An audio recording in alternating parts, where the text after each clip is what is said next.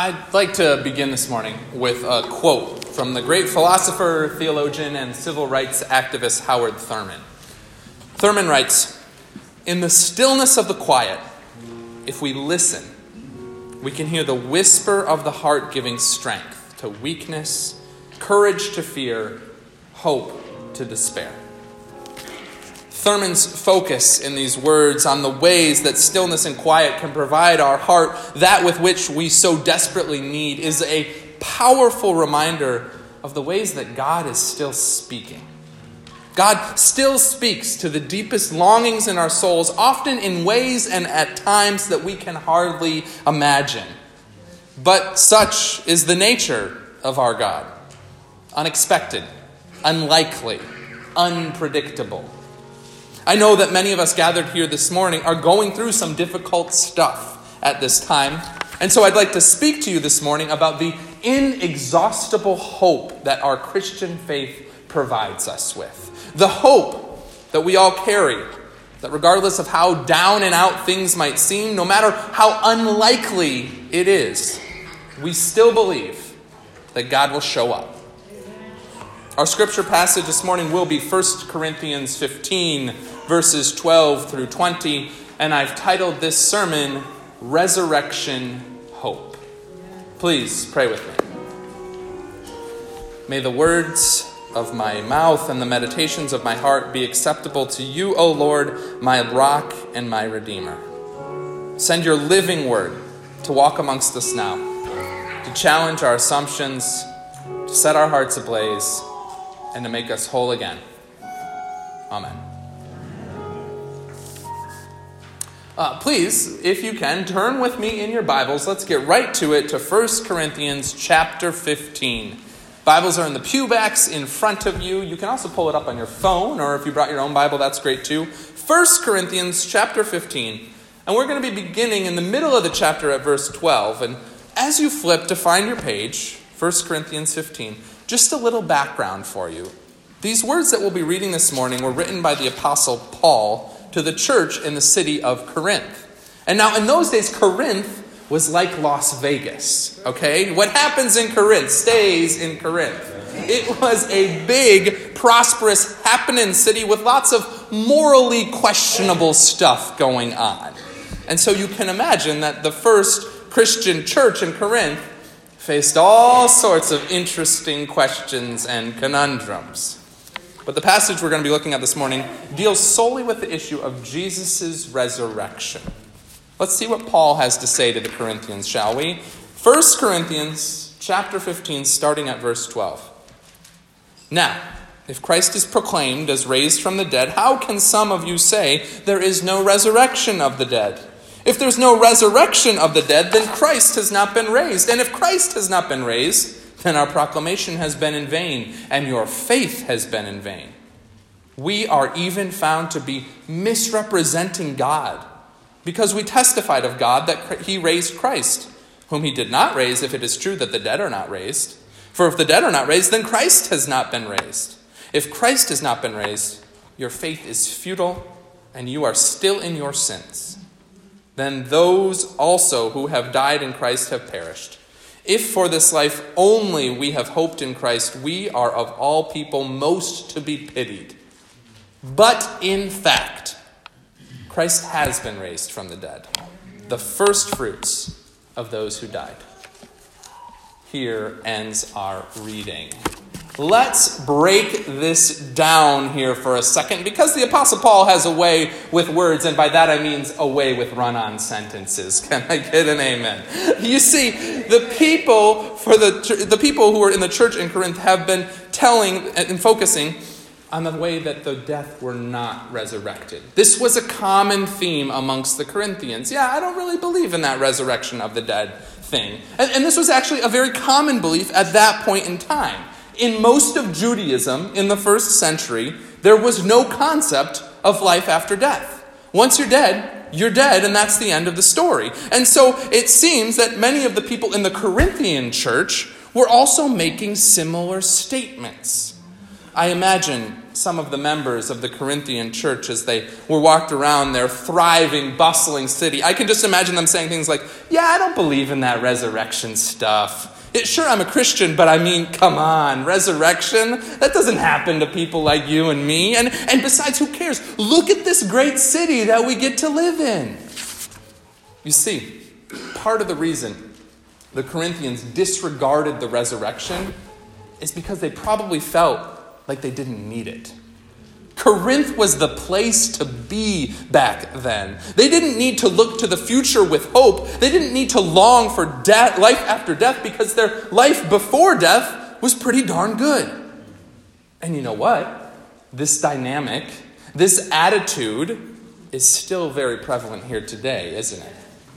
We live during a truly magical moment in history. We've got cars and iPads and wireless headphones. We've got smartphones and smart TVs and smart refrigerators, and things are so smart I'm not even sure what they do anymore. There is an entire industry, have you ever thought about this? An entire industry in Hollywood whose job is to spend millions upon millions of dollars just to entertain you for a couple of hours. Imagine, think about this. If you were a king in the 12th century or one of the ancient pharaohs in Egypt, and I told you, Pharaoh, you can sit down in a chair and then be flown literally anywhere else in the world in just a matter of hours. You know what he would have said to me? He would have said, here is all the money of my treasury, let me try. But we don't even think about these things anymore, these luxuries that we live with. This truly magical time in history when we are alive. Yeah, in 2019, things are comfortable and convenient and incredible. And so it's no wonder that in a world like this, in a world filled with all sorts of gadgets and entertainment and everything uniquely catered to our needs, it's no wonder that fewer and fewer people are going to church. Fewer and fewer people see a need for God. It's just like the Corinthians, who thought that they didn't need the resurrection. Things are so good and comfortable today, you've got all sorts of people saying, why do I need God when I can just ask my digital assistant Alexa to do things for me? But church, this type of attitude will always fail us. Even though things might be great right now, even though technology is magical, even though you can summon a car with a tap on your cell phone to take you anywhere in the city, the difficult, ugly truth about life is that the unexpected is always possible. I bet that every single person in this room could tell a story about a time when their life was just humming along until suddenly it was turned completely upside down. Everything was going good, and then all of a sudden you got the phone call that told you that relative unexpectedly passed away. Everything was going fine, and you go to the doctor for a routine checkup, and then he quietly closes the door and gives you a serious look and a more serious diagnosis. Or you had money stolen, or your spouse left you, or a friend betrayed you. The ugly truth is that our world can be flipped upside down and inside out at a moment's notice. Believe it or not, I've had a couple of moments like this in my life. Times when either slowly or all at once, I found myself in the midst of despair. But here's what I've learned from those dark moments, church. If you're open to it, God is most present when everything is falling apart. If you're open to it, your faith can sustain you through whatever life might throw your way. This past summer, my beloved grandfather passed away. And now this was not anything unexpected. He had a good long life. He was 91 years old. But it wasn't easy either. And the love and support that I got from this congregation, the love and support from my wife and from my family, and most of all, my faith got me through it and continues to guide me through that pain and loss.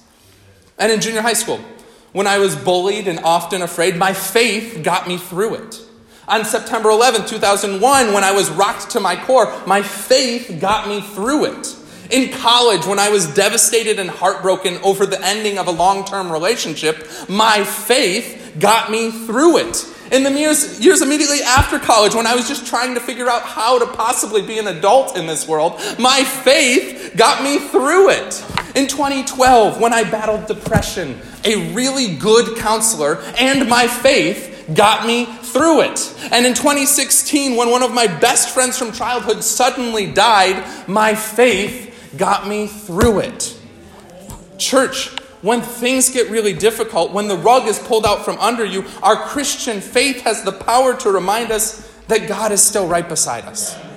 In your horror and in your pain, God is going to get you through it. You will not be abandoned. You will not face this terror alone, although that might be difficult. There's always still hope. Our faith assures us that God has a plan and a promise that's so much bigger than the present moment. In fact, that's what resurrection is all about. The Apostle Paul heard what those people in Corinth were saying, that you didn't need the resurrection. And so he got out his parchment and he got out his quills and he wrote them a letter. And he sent those Corinthians straight. If there's no resurrection, Paul says, if there's no resurrection, then we are misrepresenting God. We are making God a liar. If there's no resurrection from the dead, Paul says, then Jesus didn't rise from the dead. And then what are we doing here? That's what Paul said in our reading this morning. And yeah, that's pretty harsh and to the point, but you know what? I don't think Paul goes far enough. If I were to be writing to the Corinthian church, I would tell them, if there's no resurrection from the dead, then there's no hope. Now, I'm sure that many other people in other religions have their own way of finding hope in the midst of life's ups and downs. But for me, the resurrection of the dead is the crucial promise that gives me the strength to carry on. The resurrection assures us that there is something beyond this life. There is more to come. There is a grand ending that God is guiding us towards, where everything gets put back together. And that promise, this promise of the resurrection and the life everlasting, isn't just for when our life is over either. That's the truly good news of all of this. We believe that when this is all said and done, we will be raised from the dead. But that also means that we can be raised right now. That God can fix what's broken in this current moment and in this current way of life. That God can give us resurrection in small, little ways again and again and again with each new day that dawns. And of course, if resurrection from the dead, though, also does carry that deep, eternal promise, which I'm guessing is why many of you are here this morning. The resurrection tells us that the trials and tribulations of this life, when they finally come to an end, when we rest our weary eyes and the sun sets on our last day, when we draw our final breath, the resurrection says, that's not the end. I know that you might be going through something right now. And so this might just sound like difficult or empty words, but trust what I'm saying. No. Trust what God has said.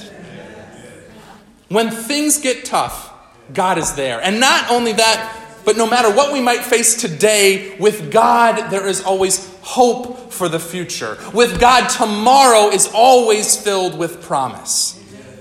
And for those of you who are here today, who are lucky enough to be saying to yourself, Pastor, I don't know what you're talking about. Things are going really good.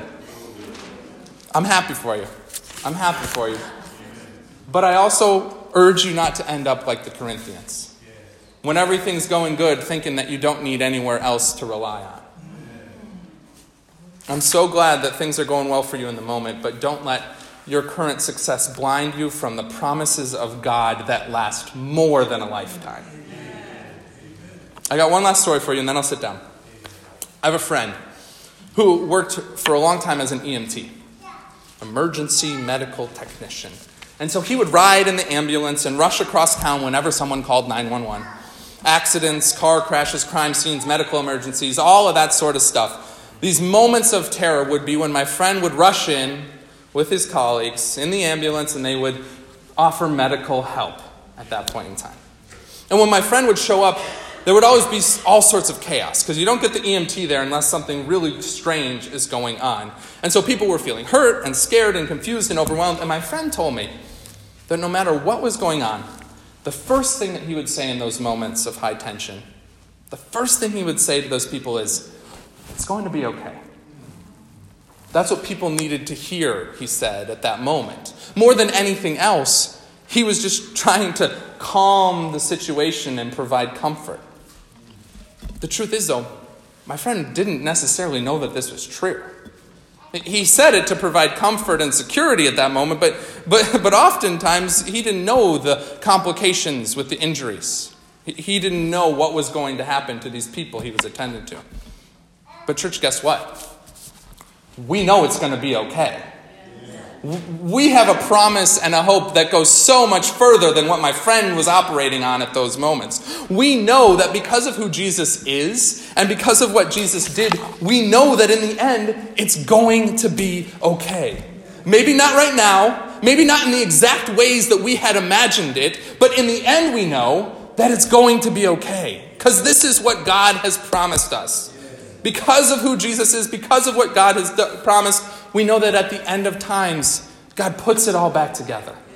And so that means that if things aren't okay right now, there's still hope. If things are chaotic and out of whack, if you're feeling lost and alone or hurt and confused or heartbroken or any of the other thousands of emotions, guess what? It's going to be okay. Maybe not right now, maybe not as quickly as you would hope. But God's got a great big plan that's been playing out since the beginning of time. God's got a great big plan for all of creation. And in the end, the promise is that it all gets put back together. We will not die, but we will be changed. In an instant, in the twinkling of an eye, in the end, we will all be raised up and made whole, and all will live again, and all will be okay. No, more than okay. All will be glorious and right. Thanks be to God for the promise of the resurrection, our source of unending hope. Amen.